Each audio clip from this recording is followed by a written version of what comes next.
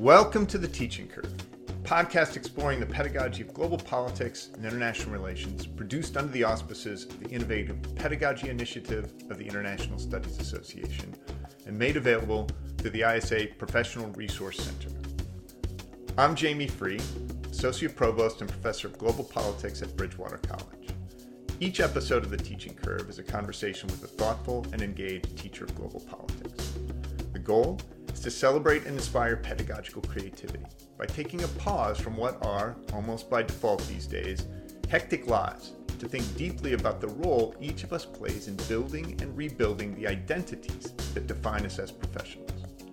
Without a periodic poke to draw our attention to these contextual issues, it is all too easy to skate by year after year, relying on pat answers and established patterns of social power to tell us who we are and what we should be doing as teachers.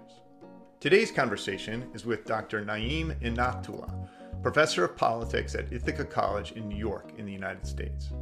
Naeem has invested the time to think through some of these foundational issues and to reimagine his classroom environments in ways that might make learning more likely. He has laid out what amounts to a challenge for all instructors of global politics in a 2022 book from Rowman and Littlefield, Pedagogy as Encounter, Beyond the Teaching Imperative. Our conversation is an introduction to that challenge, exploring the value of the concept of teaching as a definition of the relationships that we have with our students.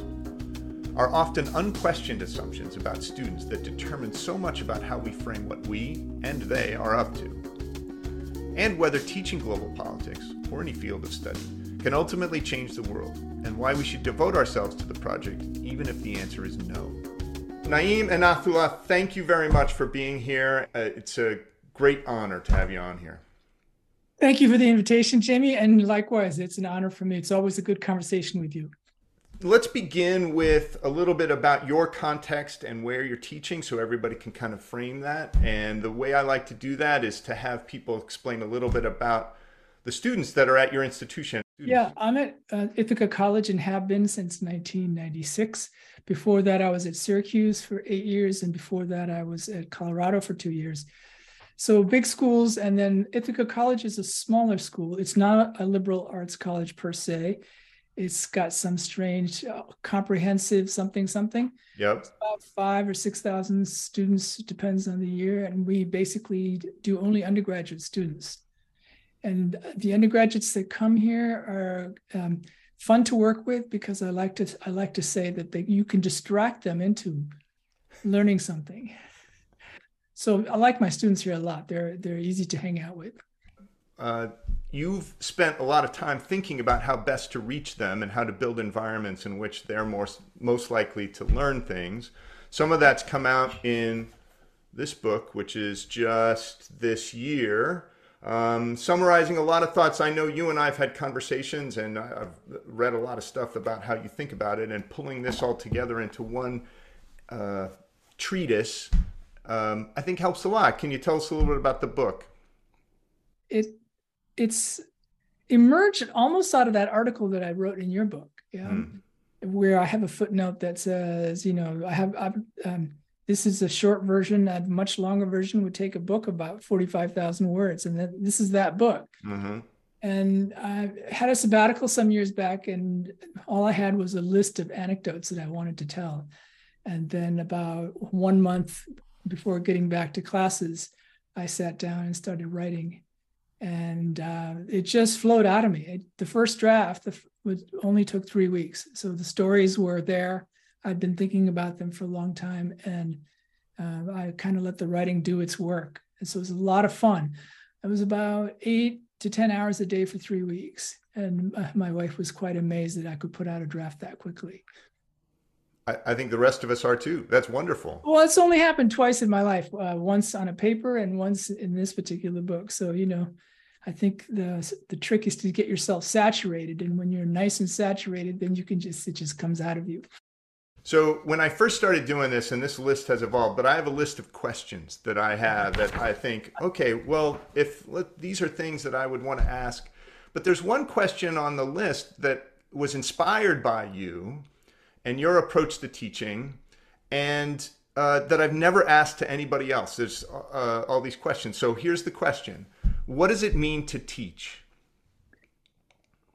Yeah, boy, that, Jamie, that's a really difficult question given the situation I'm in with this book, because my polemical claim is that teaching is not really possible. Yeah. Mm-hmm. So if I stick with that premise, then teaching is a hopeless act of, it's a desperate act to try and get somebody to do something that you want them to do. So it's not that different from other acts of power. So I think teaching that's on the one hand. That's how I see it. But on the other hand, we all, sit or stand or walk around in the classroom, and what we think we're doing in there, I know we call it teaching, but part of the project of this book is to look at that action where the professor's in the room with a bunch of students, and to really ask ourselves, well, what's actually going on there? We call it teaching, but what's actually going on in there, right? So I've tried to think about this in terms of music. Yeah, you go to a concert and there's musical information coming at you, but that's not a concert. That there's energy exchanges going on, but that's not a concert. Something else is actually happening between the musicians, the music, and the audience. Something is happening in that concert. So I think the classroom is a similar setting. We call it teaching, just like we call a concert, but we don't actually pay attention to what is happening in that context, in those moments. And so in some ways, now having presented the book a few times, the question that's really emerged in my head is, what's happening there? And the problem with us as professors, I think almost all of us as professors, is that we take that drama for granted and don't ask ourselves, all right, so how, now switch metaphors again, from music to drama. If it's a musical event, if it's a dramatic event, if it's a teaching event, what's actually happening in the classroom? And if we started to pay attention to that with the kind of finesse and energy and devotion that we do to our research, wow, I think things would change rather dramatically. The reason this book emerged is because I realized that most of my teaching was failed teaching. And, this is like 34th or 35th year of my teaching. And basically the thing I try to teach is global inequality. What is the nature of global inequality? Mm-hmm.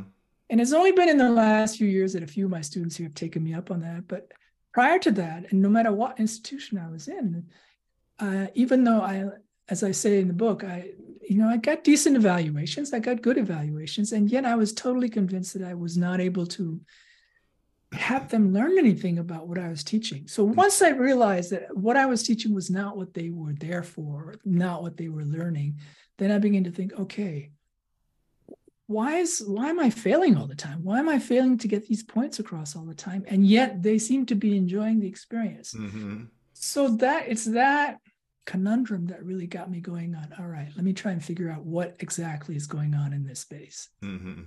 And to a certain extent, the book argues you've got some insights now into how we can create environments in which we get the answers that you were looking for even from the very beginning. Yeah.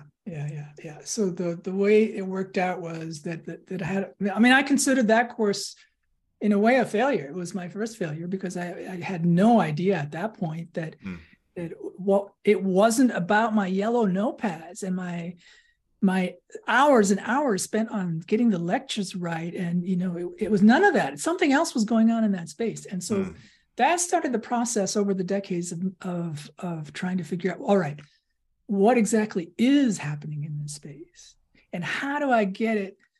How do I think about this space, the relationship between the topography of the classroom, my presence in it, my students' presence in it, the texts, the syllabus, all of that. How do I think of that now as something that I can potentially redesign? And so I started redesigning that space in all the different ways that I mentioned, including the geometry of the classroom, and kept thinking, no, I'm not getting there. I'm not 10 years later, I'm thinking to myself, this is, evaluations, yes, good, but this is not happening. And finally giving up on the idea. Okay, I know that what I want to happen in this classroom is not happening. Mm-hmm. So now I'm going to try and figure out what it is that the space is good for. Is it good for anything? And if it's good for something, how do I adapt my geometry, the style, the presence, the assumptions, so that something can come out of this space, even though it's not about teaching and not necessarily even about learning, something else is happening in that room. Mm-hmm. How can it's like, you know, to go back to the concert metaphor just for a second, you know, you can design a really good sonic space that not only lets the music be heard very clearly, but where everybody gets to see each other's faces and sees each other enjoying the music, Mm-hmm. and that there's a rapport between the audience and the musicians so that the energy flows very freely. All right, so how do you design a concert space and a concert event that allows that kind of intimacy and also intensity? And so this is the kind of question I started to pose for myself. Well, what can I do? Now that I've given up on the process of teaching, what is left in here for me to still do? Mm-hmm. And of course, there's the other members of that interaction where you're trying to get that to happen. How do you help the students find, in a metacognitive way, how do you help them find how they can get the most out of that experience? Yeah, that's still the, 36 years later, that's still the question. Yeah, well, I'll give you a really simple answer. I mean, it's, it takes practice to put this into effect, but I'll give you a simple answer just to give you a simple answer. I walk in with two assumptions in my relationship with the student. One is, I don't know if these assumptions are true, okay, but they're good working assumptions, all right? So one is the student has a project. They don't know, they may not know they have a project, but they have a project. And the student's real desire is the unfolding of that project, almost to infinity. Like we might call it an intrinsic curiosity. All right. So assumption number one, each one of my students has a unique individual project which can unfold infinitely. Yeah. That's one assumption. Very generous assumption. Fair enough. Second assumption, that every student will find a way to block that project. Right. So it's not necessarily just that it's a macro sociological block, although it might be. Many of them don't make it to school. They're under financial difficulties. They're not eating enough. They're partying, whatever. But I'm going to waive all that because the real block is internal. Yeah. So the second assumption is that they block their own curiosity. Right. So on the first assumption, infinite curiosity. That each unique, infinite curiosity of each individual student. Second assumption, they find not one, not two, many ways to block their own curiosity. All right. So that creates the essential tension for me in the classroom. When I walk into a classroom now, I don't have those notes. I'm thinking, okay, these two assumptions about every individual in the room are probably going to be true. Let me find out what the curiosity is about and what the blocks are. Yeah? And so then my job becomes really simple in the classroom it's simple. It's not that simple, but the idea is simple. How do I get the student to see these two things? First, I got to find out what they are. So project number one, get to know the student well enough to be able to see these two things, the individual project and the blocking. And then second, how do I present the potential insight that I have about how they block their own curiosity to them. Yeah. Now it can't be a one-way thing. I can't think to myself, oh, I know this person, because that's just back to teaching in the form of psychotherapy. But so the idea is how to engage them in a conversation so that they can respond to my hypotheses about how they're blocking their own curiosity and why they need to block their own curiosity, and if these are the methods. So if I engage them in a long-term conversation, whether it's text, whether it's conversation in classrooms, whether it's in office hours, whether it's over 3 or 4 different courses, if I can engage them in this long-term conversation, then the project becomes my suggestion to them at some point. Look, here are the ways that I think that's key. It may not be true. Here are the ways in which I think you're blocking your own curiosity. What do you think of what I just said? So this becomes the project. So, really far away from bundles and bundles of notes and lectures. For sure. I mean, it's an empathetic investment in the relationship and the interactions with you with another individual. Yeah. And a bunch of individuals in the class, right? Yeah. And that's, I think, one of the things that for those people who love teaching, I think that's an articulation of what they love about. Now, there's some people who love being found to be wise, right? They get to stand up and they get to reflect in the sense that they get to have that power of the knowledge being spread. And that. But I think that the people who genuinely say, what I love about teaching is the students, that's getting at what they mean, I think. I couldn't have put it better. So part of what would be, so if the student doesn't know what's happening in the classroom and the professor is unable to articulate it, then probably what's going on, if my book has got anything to say about these things, is the encounter is enriching somehow. Mm-hmm. The encounter is enriching somehow for both parties. So now, if that assumption is true, then the question becomes, all right, what makes enriching encounters? What makes encounters that are enriching? How does that happen? Yep, exactly. And in some ways, what you're also hoping is that the students uncover that project in a way that they own it more than they have in the past, perhaps. Yeah, absolutely. That's also, we should teach together to see how this works for the two of us. I try to tell them at the end of every course a little bit about the experience that they've had, and one of the things I say to them, the very last thing I say to them before we part company, is I say, you've experienced what it means to be part of a learning community. You've experienced what it means to enter or create a learning community, and now you know how to do it, which makes me obsolete in your life. Yeah. Now that you know how to be in a learning community, now you know how to enter one and how to create one. You can do this. You can do this on your own. If I can do it, anybody can. So that is a really important part for me, is to get them to think, okay, this is a replicable experience, and I have some knowledge already about how to do it because I've just experienced this for the last 15 weeks. Right. And well, I have a hypothesis that that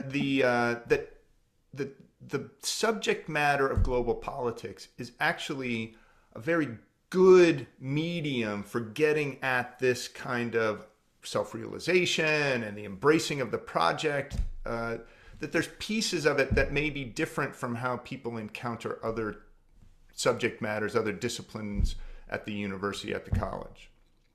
No, I think that's, I want to endorse that hypothesis, Jamie. Excellent. Because our field is also about encounters, just at a different scale. Exactly. I mean, that's why I found worth and value in this career, is because I'm hoping that what we can get is students to embrace that idea of encounters with difference and making those more productive and more fun. Yes. Yeah. Fun and intense. And I'm gonna guess here at a fundamental difference between your approach and my approach. I mean, we've had many conversations. So, and this is just one of my wild guesses, right? So I think there is no hope for our discipline in making a positive contribution to the world. Not just international relations, but any discipline, anthropology, political science, economics. There's no hope for that, because one of my premises is the academy is structurally designed to be an apologist for empire. Yeah. Mm-hmm. So yeah, as individuals, we might like to think that we're making a difference, and perhaps we are making the difference in the case of one or two people that we've had encounters with. But on the whole, that still leaves the rest of a professor here or there is not going to make a difference to the way that the academy is structured. So I've given up on the idea that we can do that we're heroes, that we are going to make a positive contribution. No, basically our field explains and apologizes for empire. And not just the field, right, but the idea of how education is framed. Yeah, the academy. Yeah, the academy, right. And not just, K through 12 also. Yeah, it's true. It's I think that there's ways in which the environments, the classroom environments, and the course systems that you're implementing give people at least a chance to question that, right? And to say, this education that I've gotten to this point seems directed in this way. And, if I'm just interested in getting the grades right, I've bought into that system and following what they asked me to do. And this is a different kind of project for the class. Yeah. On the one hand, the project that I think I'm engaged in is much more modest, but also more selfish. In essence, the encounter, the question you might ask, or that I might ask, is, all right, suppose you're right, all that happens is really about encounter in the classroom with the students.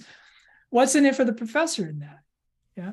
And the answer is, I've given up on trying to do good. I've given up on all that. Given up on teaching and learning. So what is it? Well, it's a window. The student is a micro instantiation of macro structures in the world. And if you can get them to trust you and share their story with you, they let you see through their world what the world that they occupy looks like. Yeah. And so if on the one hand I give up on everything else, then I'm still holding on to this particular idea that it's worth getting. These encounters with students are worth it because they help us to create an accurate picture of the world, a better picture of the world. Yeah. What that picture, what that knowledge amounts to, I don't know. But what I feel confident in saying is that over the last 30 years, getting to know these students' lives, I could never have imagined how fragile and how rich, simultaneously fragile and how rich their lives are. If you're standing in a stage that's 3 feet high and the students are below you and you're lecturing, you're never going to learn the delicacy of life that your students experience. So that's still what's in it for me, is that there's a richness there that they bring with them. Naeem Inayatullah, thank you very much for being part of this. It is a pleasure always to talk to you about teaching, even if I feel the same way about talking to you about just about anything, Jamie. Well, that's great, and hopefully we'll get the chance to do that in Montreal. You're going to Montreal, inshallah. Indeed.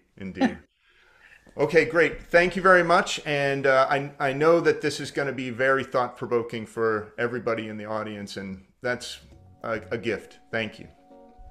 My pleasure. To participate in more conversations about these issues, I hope you'll join us for ISA's Innovative Pedagogy Conference, to be held Tuesday, March 14th, 2023, the day before the main conference begins in Montreal. You can find out about the list of workshops and register for the conference on ISA's website. The Teaching Curve podcast is made available in the ISA Professional Resources Center under the auspices of the Innovative Pedagogy Initiative. You can send feedback or suggestions for future interviews to teachingcurve@isanet.org, and you should follow us on Twitter @TeachingCurve. Thank you for joining us again on the Teaching Curve, and remember, learn something every time you teach.